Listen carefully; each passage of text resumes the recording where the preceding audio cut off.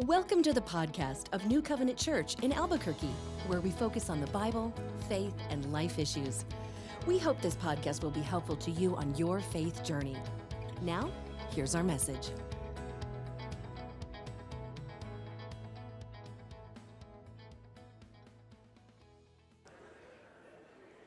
Good morning, everybody.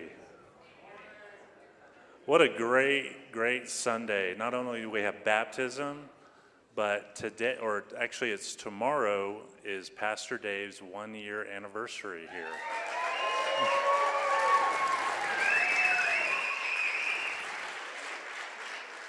So about a year and a half ago, we were kind of in a rough spot here. And so we went through a process of finding and searching for our next senior pastor, and God brought us Pastor Dave. And we are so happy and excited to have you and your family here, and it's been a great year. I love working with you. He's probably one of the hardest working people that I've ever seen, and I'm not just saying that. The hours that he spends on just studying God's Word, with meeting with people, with loving on people, with shepherding this body, shepherding the staff. He is just such a blessing. So thank you so much, Pastor Dave. We have some cards that if there's actually some blank cards I think still out there. If you'd like to write him a card and put it in the basket, just go to the Welcome Center. There's also a picture of Pastor Dave that you could also sign. It's kind of a funny picture. You check that out. But anyway, I'm going to pray for us, and then we'll get going. Father God, thank you so much for our pastor, and thank you, God, for bringing him here to us. And he is just a perfect fit for this church, and we know that you led him here, and that you worked all things to bring him here, and so we just thank you for that. And God, as he now preaches your word, I pray, God, that you would just help us all to listen to what you have to say today. And God, we love you. We thank you. In Jesus' name, amen. Amen.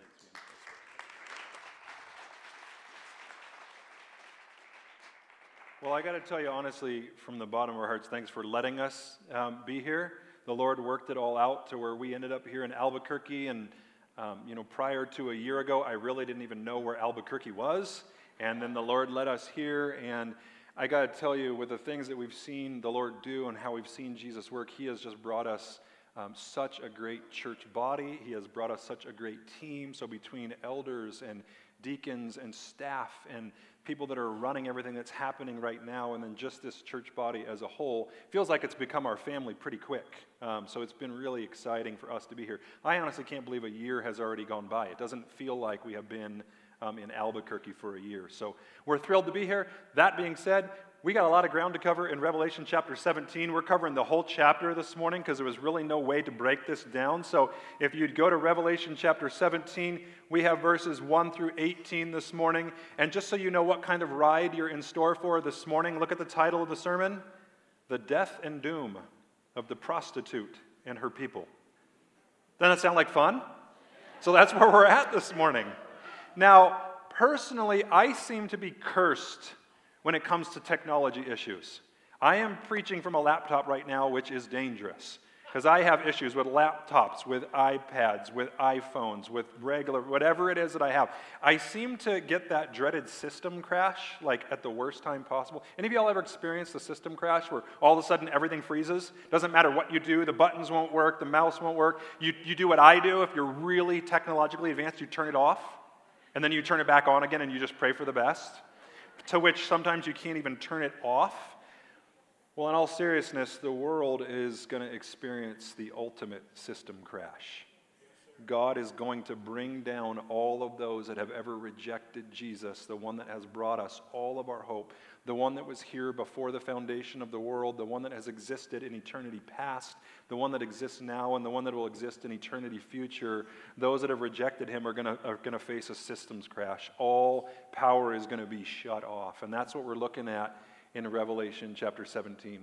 Now, just for the sake of doing good Bible study, just so we all understand how the book of Revelation is put together, Revelation 17 and Revelation 18 are what we call parenthetical passages. If you'll remember, we talked about this earlier, but a parenthesis just means a break in the action. So nothing is being advanced chronologically in Revelation 17 and 18. In fact, what Jesus is going to have John do is stop and hone in specifically on the Antichrist, who is called the Beast, and his kingdom.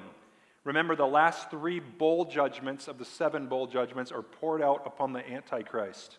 They're poured out upon Babylon, which is his world system, and all those that have ever set themselves up with the Antichrist and Babylon. So we're going to do things a little different this morning. Normally at this point we would read the whole passage and I'd have you stand. You actually don't have to stand this morning.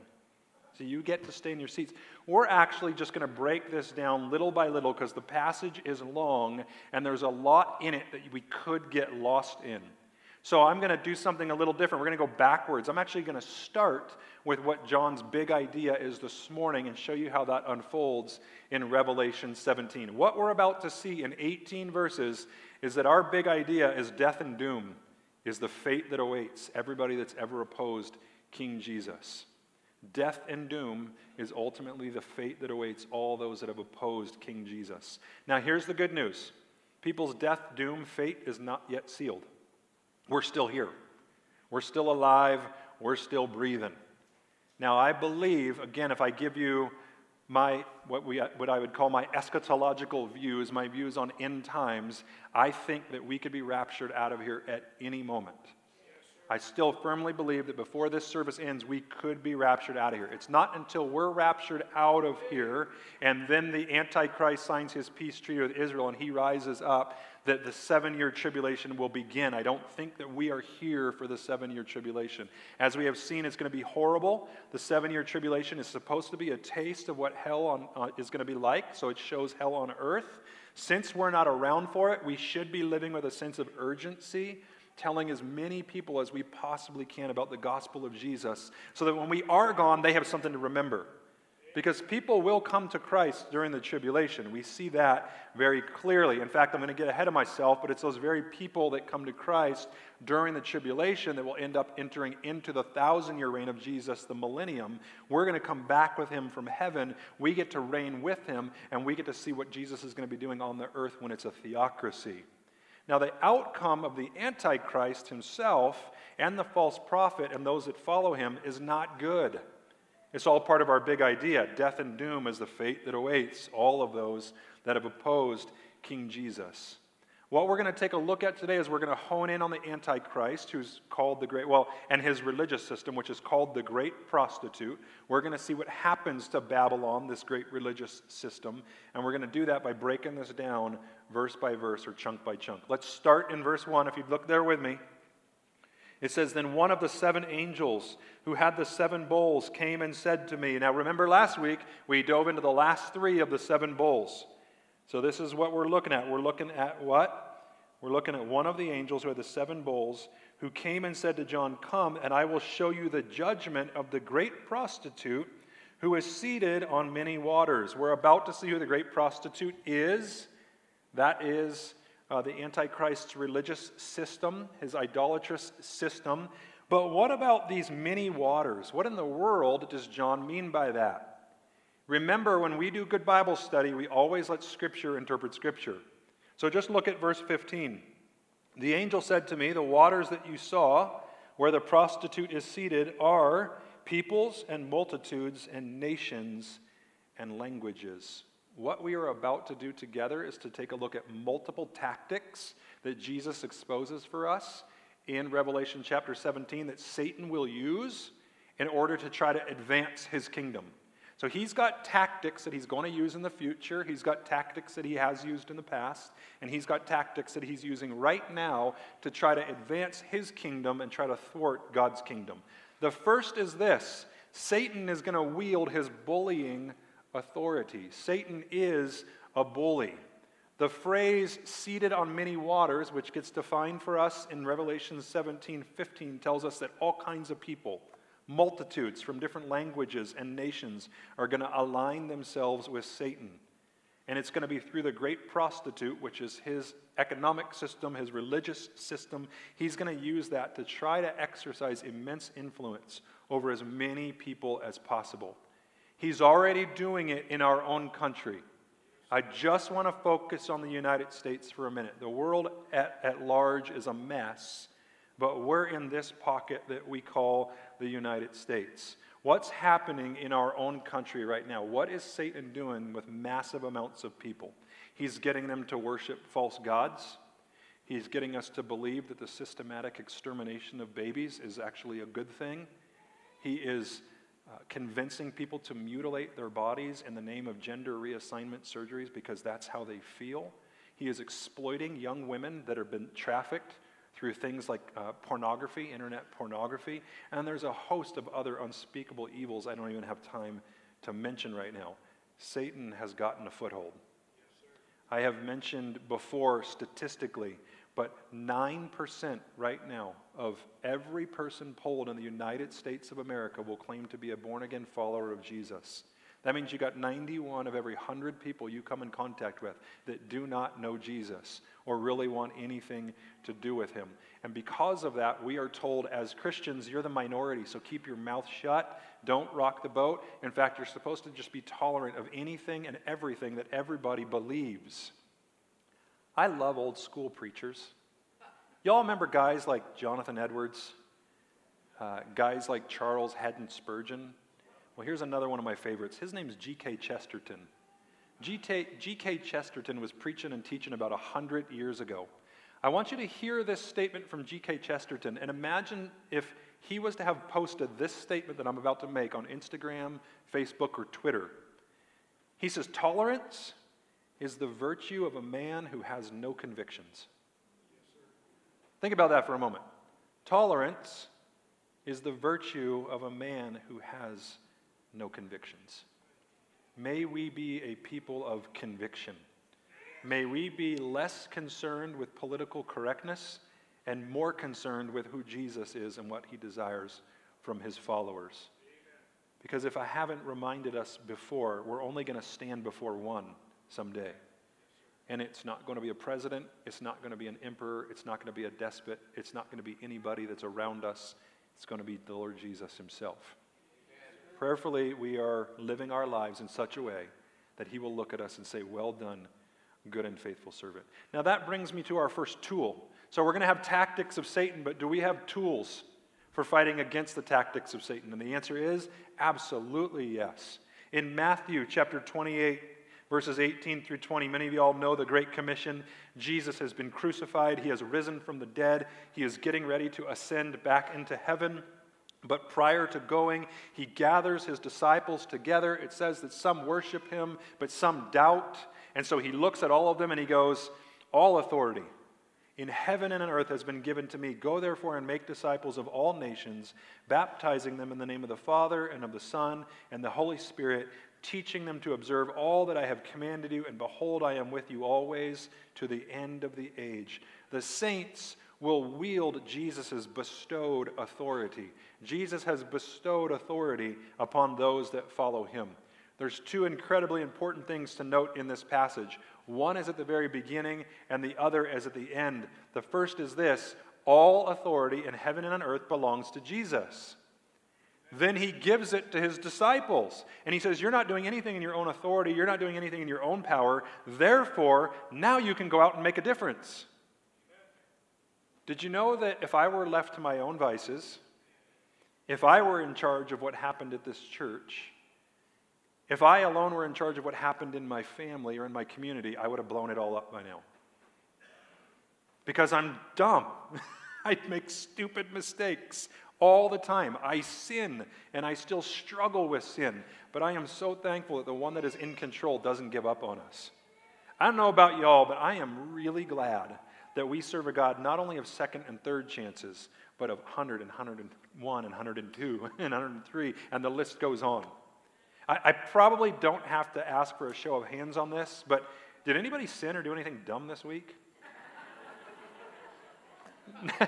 Notice the women are the only ones that aren't prideful enough to raise their hands. So the men just sinned because they're living in their pride. I ain't raising my hand. I am so glad that Jesus is with me always, even to the end of the age, even when I do dumb things. I am so thankful that he holds all the power and all the authority, all the true power and all the true authority, so that when something comes up against me, I don't have to deal with it on my own. It's dealt with in the power of the Holy Spirit, Jesus working through us. Let me take us to our second tactic of Satan. Let's continue to see how he works in verses 2 and 3. It says, the kings of the earth have committed sexual immorality, and with the wine of whose sexual immorality the dwellers on earth have become drunk. And he carried me away in the spirit into a wilderness, and I saw a woman sitting on a scarlet beast that was full of blasphemous names, and it had 7 heads and 10 horns. The second tactic of Satan that we see him using in order to advance his kingdom is that he's going to make many evil alliances. The fact that the prostitute is in alliance with the kings of the earth speak of the great influence that Satan has, and he's got a lot of it. The angel here isn't describing people who are actually drunk with wine and having sex with a prostitute, although that might be happening. He's talking about those that are intoxicated with satanic agendas, with satanic religions, intoxicated with following the Antichrist. It just feels so good, so they keep going after it. Verse 3 tells us that John gets carried into the wilderness and he sees this great prostitute, and we already know who the beast is. We know that the beast is the Antichrist. We've already learned that in Revelation. But now there's an adjective attached to this beast. And what's the adjective? Scarlet.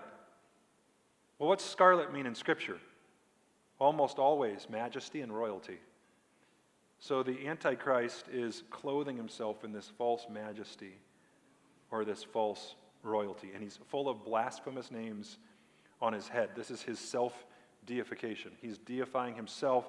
He's trying to make himself look like God. He's taking the names and the titles that belong to God and bestowing them upon himself. Tell me we don't see that all the way back at the very beginning of the garden. What was Adam and Eve's temptation? Listen, I know God has given you everything. I know he's given you a perfect relationship with him. He's given you the perfect food to eat. Your bodies aren't getting sick and decaying and dying. You got the perfect relationship with each other, but there's one thing that he's holding out on. And that is that if you eat of the tree of the knowledge of good and evil, you'll be just like God, knowing good from evil. And from that point forward, man has tried to be God. Think about what our kids are taught in schools today. You have no purpose. There is no God. In fact, you are the pinnacle of the evolutionary chain. Some scientists are going on to say they are God. Hey, look, we can clone things. We don't need God anymore. We can take the DNA of this sheep and we can make another sheep. Fantastic, here's the challenge, make your own DNA. You don't get to use what already exists if you really are God. So once again, they're still stuck with a dilemma, but yet they're placing themselves in the place of God. Think about false religion today. What do most false religions teach? I've got something to offer God, therefore I can work my way to him. It doesn't need to just be Jesus. Or worse, you can become a God. Most religions of the world today teach that you can become a God, that you will either inherit your own planet, you will inherit your own wives for the men. You will get absorbed into the universal oneness and become a part of God because you need to recognize that deity is within you and there's that divine spark. And that is all straight from hell. That's all straight from Satan, getting us to believe that we could actually be God and sit in the place of God. He goes on to describe the beast with these 7 heads and these 10 horns. Most likely they're the 6 kingdoms that Satan has ruled through in the past, along with the revived Roman Empire coming. Remember, the 6 previous kingdoms are Egypt, Assyria, Babylon, Medo-Persia, Greece, and then Rome. And then eventually, later on in the future, there's that revived Roman Empire. But he is reigning through massive empires, huge empires. Tell me that does not parallel our world today. Let me speak to that for just a moment. The world's biggest companies. Think of some of the biggest companies in existence right now. Think of the makers of the biggest blockbuster films and entertainment that exist. Think of the largest media moguls that we see out there. Think of most of the world's nations, its presidents, its emperors, its kings, its princes. Most of them are evil and have a satanic agenda. If you think I'm being melodramatic, just take a look at previews for movies that are coming out. Listen to the multi-billion-dollar CEOs that are running some of these corporations and tell me if you hear anything about Jesus, his agenda, his kingdom, and his word. In fact, you hear the exact opposite. It's all about narcissism, self-worship. It's all about us and nothing about the Lord Jesus himself. Now, don't get me wrong. There are CEOs that love Jesus. There are people that are working in the media industry and in an educational system that love Jesus. You just don't hear about them virtually ever. Why? Because Satan has done such a good job of getting a foothold with many of the major, biggest industries in the world today. All that to be said, nothing to fear. For followers of Jesus, nothing to fear. Yeah, but we're only 9 of every 100 that actually love Jesus. Nothing to fear. Remember, if you are the only one that's following Jesus, you're still in the majority. Some of you caught that. Even if you're the only one following Jesus, you're still in the majority. Do you know why? Because Jesus is bigger than all 8 billion people on the planet. And he's bigger than Satan, he's bigger than the Antichrist, and he's bigger than the false prophet. Listen to these words in Revelation chapter 19, verses 6 through 9. You can look at it in your Bibles. You can close your eyes if you want to try to just picture being there. But I think it's good for us. Try to picture being in this passage. Revelation 19, 6 through 9. Then I heard what seemed to be the voice of a great multitude, like the roar of many waters, and like the sound of mighty peals of thunder, crying out, Hallelujah! For the Lord our God, the Almighty, reigns. Let us rejoice and exult and give him the glory. For the marriage of the Lamb has come, and his bride has made herself ready. It was granted her to clothe herself with fine linen, bright and pure. For the fine linen is the righteous deeds of the saints. And the angel said to me, Write this, blessed are those who are invited to the marriage supper of the Lamb. And he said to me, These are the words, these are the true words of God. Here's the second tool of the saints. The saints are only going to make one alliance. It's with King Jesus. He's the only one that we're ever going to make an alliance with. In ancient times, one of the most sacred of all ceremonies for the Jewish people was the marriage ceremony. At the end of the ceremony, there would be this huge meal where everybody was invited. And the meal wasn't just about eating some food. It involved in partaking of what we call table fellowship. When you sit down and you have table fellowship with somebody, you're saying, I am completely aligned with this individual or this clan or this family. It was a pact that was made between 2 nations many times. As Christ followers, we've aligned ourselves with the King, and our King can't lose. Aren't you glad that that's who you're aligned with? We've been brought into union with Jesus. We've been brought into an intimate relationship and fellowship with Jesus. Can you imagine what that must have been like for Jesus' first disciples to take communion with him? They would have known exactly what that meant. Now look, I got to be honest with you. I've taken communion so many times that I have found myself just going through the motions. But can you imagine being Jesus' first disciples and sitting down for that communion meal, and what that told them is that the creator of the universe, the one who made all things and then entered into his creation, is now having table fellowship with them, telling them that I'm in complete alignment with you, that you are now a part of my clan, you're part of my tribe, you're part of my family. Do you know what that means? That means that you no longer have to wonder what your identity is or where your identity is found. It's all found in Jesus. There's no better place. Let me move on to the next tactic of Satan, because he's not going to give up. In verse 4, it says, The woman was arrayed in purple and scarlet and adorned with gold and jewels and pearls, holding in her hand a golden cup full of abominations and the impurities of her sexual immorality. Satan is going to try to attract attention to himself through power and wealth. Again, is Revelation relevant to today? You better believe it. The mighty moguls of the world are telling you and I, you better submit. Because I have all the power and I have all the wealth. And if you want any of it, you better do exactly what I'm telling you to do. Now, prostitutes back in the day would dress to attract attention. They still do so today. And Babylon is called the great prostitute. Her idolatry and immorality is all being fueled by what Satan is doing behind the scenes. But the followers of Jesus are going to do everything they can to take the focus off of themselves, take the focus off the world, and put it all on who it belongs to, which is Jesus. So why not practice now what we're going to be doing for all of eternity? We're going to be worshiping him in heaven for all of eternity. Let me take you back to Revelation 19. We are going to be getting to this passage in about 3 weeks. But in Revelation 19, 1 through 5, should sound familiar.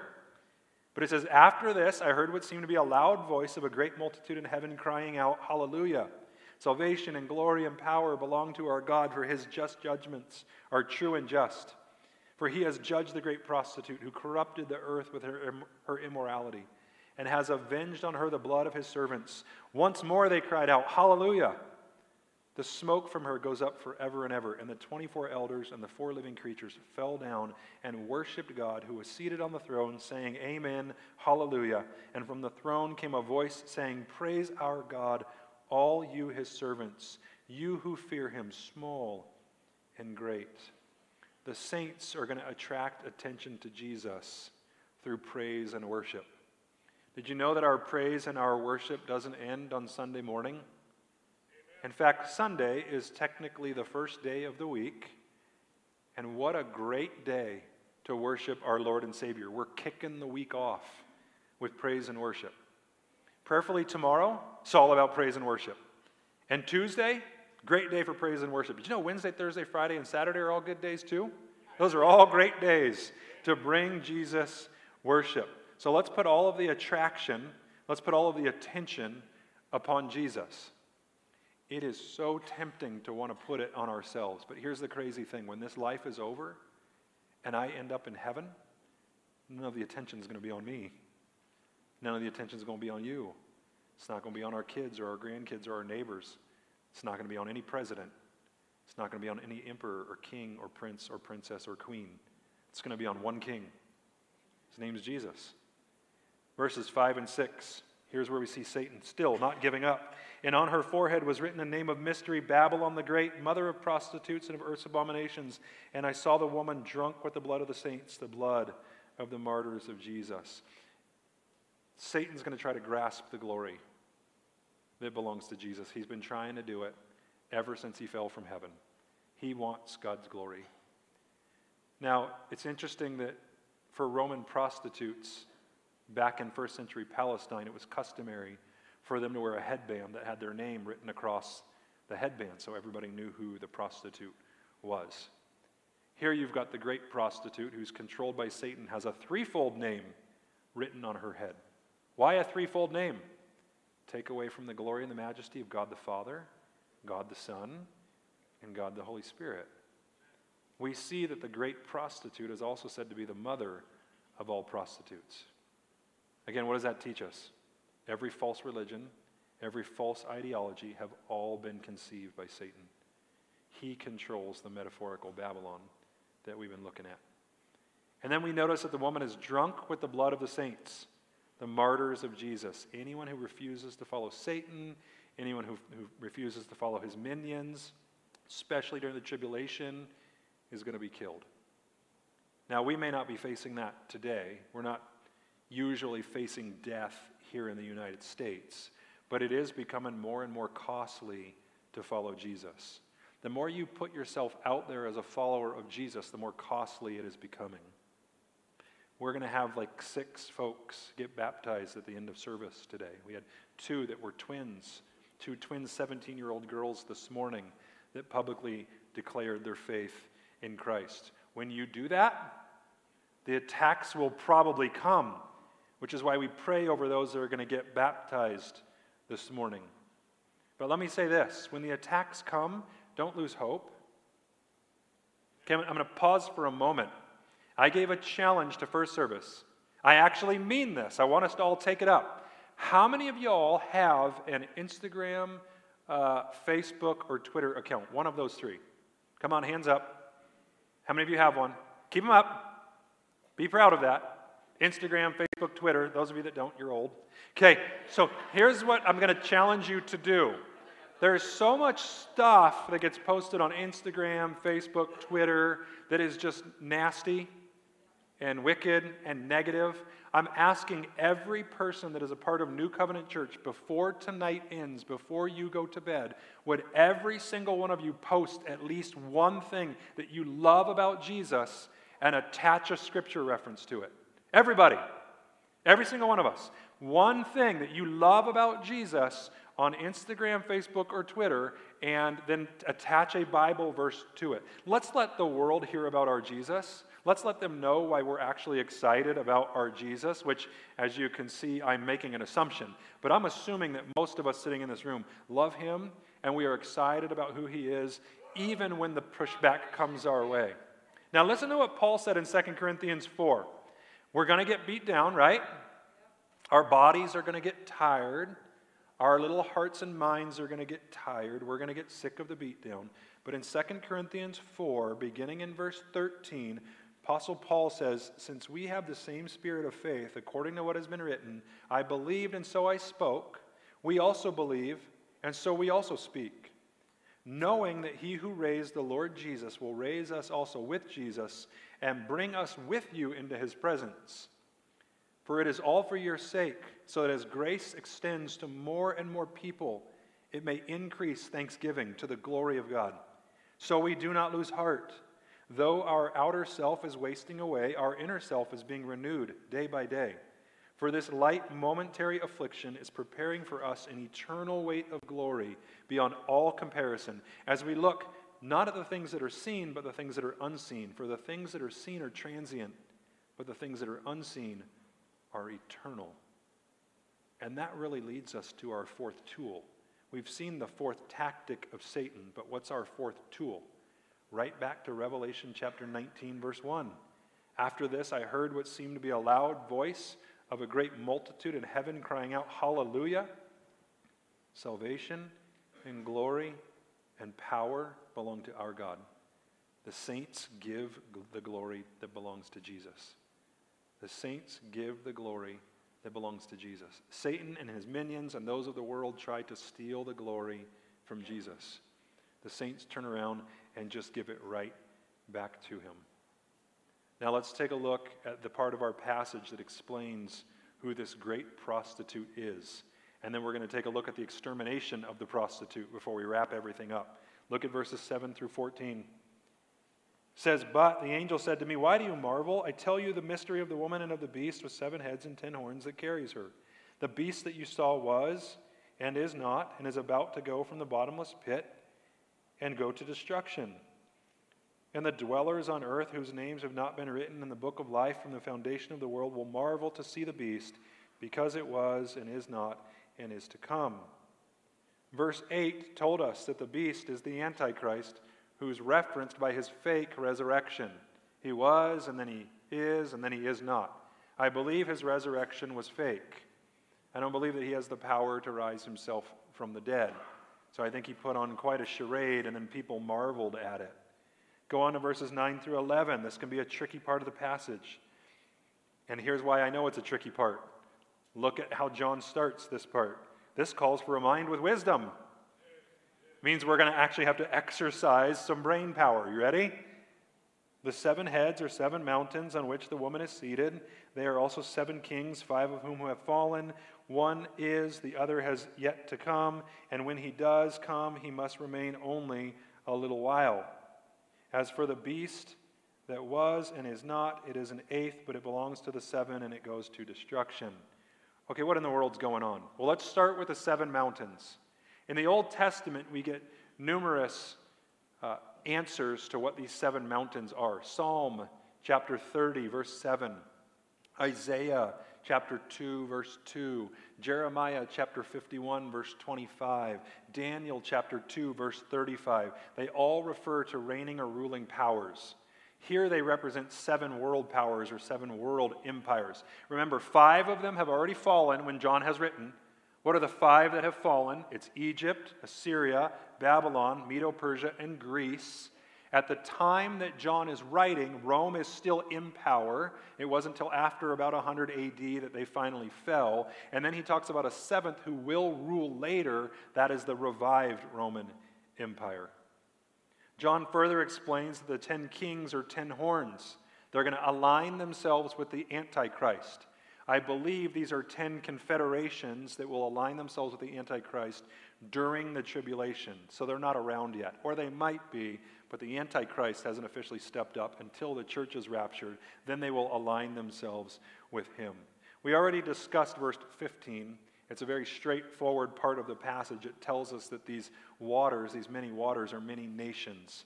So let's wrap up this chapter with verses 16 through 18. It says, "And the 10 horns that you saw, they and the beast will hate the prostitute.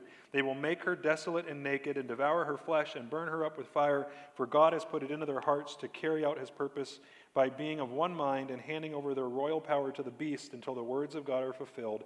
And the woman that you saw is the great city that has dominion over the kings of the earth." Okay, what in the world just happened here? So the Antichrist comes on the scene. He gathers everybody together with a one-world religion. I'm going to just make an educated guess, but it's probably going to be a fairly new agey type of religion. You just believe whatever you want. If you want to worship Buddha as God, go for it. Krishna as God, go for it. If you want to worship one of the 100 million gods underneath Hinduism, go for it. If you want to worship Joseph Smith, go for it. Mary Baker Eddy, go for it. The Pope, go for it. Whoever you want to worship, just go ahead. But just know that we're all going to be tolerant of each other. We're all going to be one big happy family. Until the Antichrist says, "No more. Now you're going to worship me. The Pope is out, Krishna's out, Jesus is out, everybody's out. You're just going to worship me. And if you don't, I'll kill you." So the Antichrist gets together with the false prophet and anybody else that will join him and begins to exterminate anybody that is part of Babylon. Whoa! God uses a very evil, wicked person who's been influenced by Satan to destroy most of the world. And once again, you see God working through even some of the most evil, wicked people to fulfill his purposes. Gang, as hard as this chapter was, that should actually bring us a ton of hope. Did you know that some of these people that are reigning and ruling right now that think they have it all figured out, God is actually using them for his purposes? I want to give you one example. There's tons throughout history. If you go back through about our 6,000 years of mankind's history since creation, there are tons of rulers that God has used in order to fulfill his purposes. Let me just share with you one. There was a very evil man who rose up in the 1930s and into the 1940s. He was around during World War II, and he was exterminating millions of Jews. His name was Adolf Hitler. Do you know that God actually used Adolf Hitler and the Nazis to bring his chosen people back into their homeland in May of 1948?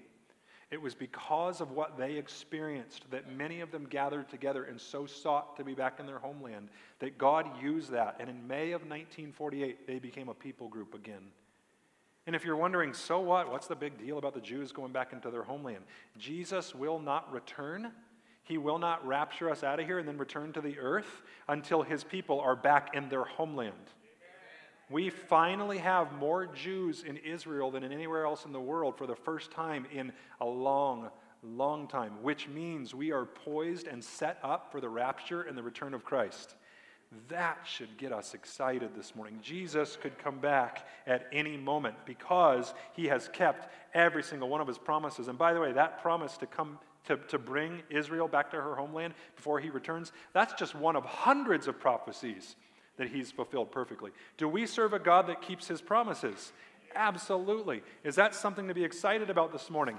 Absolutely. And in continuing on with that theme of we should be excited about what God is doing, we're about to move into something else that I'm super excited about. We've got about a half dozen folks that are about ready to be baptized this morning. This concludes today's message. We thank you so much for listening. We'd love for you to connect with us. You can do that at our website, nccabq.org. From there, you can submit any questions, feedback, and your prayer requests. nccabq.org is also where you can learn more about New Covenant Church. Subscribe to our podcast and newsletters, browse our online message archive, and even tune in and watch the stream of each weekly message. We hope you'll join us.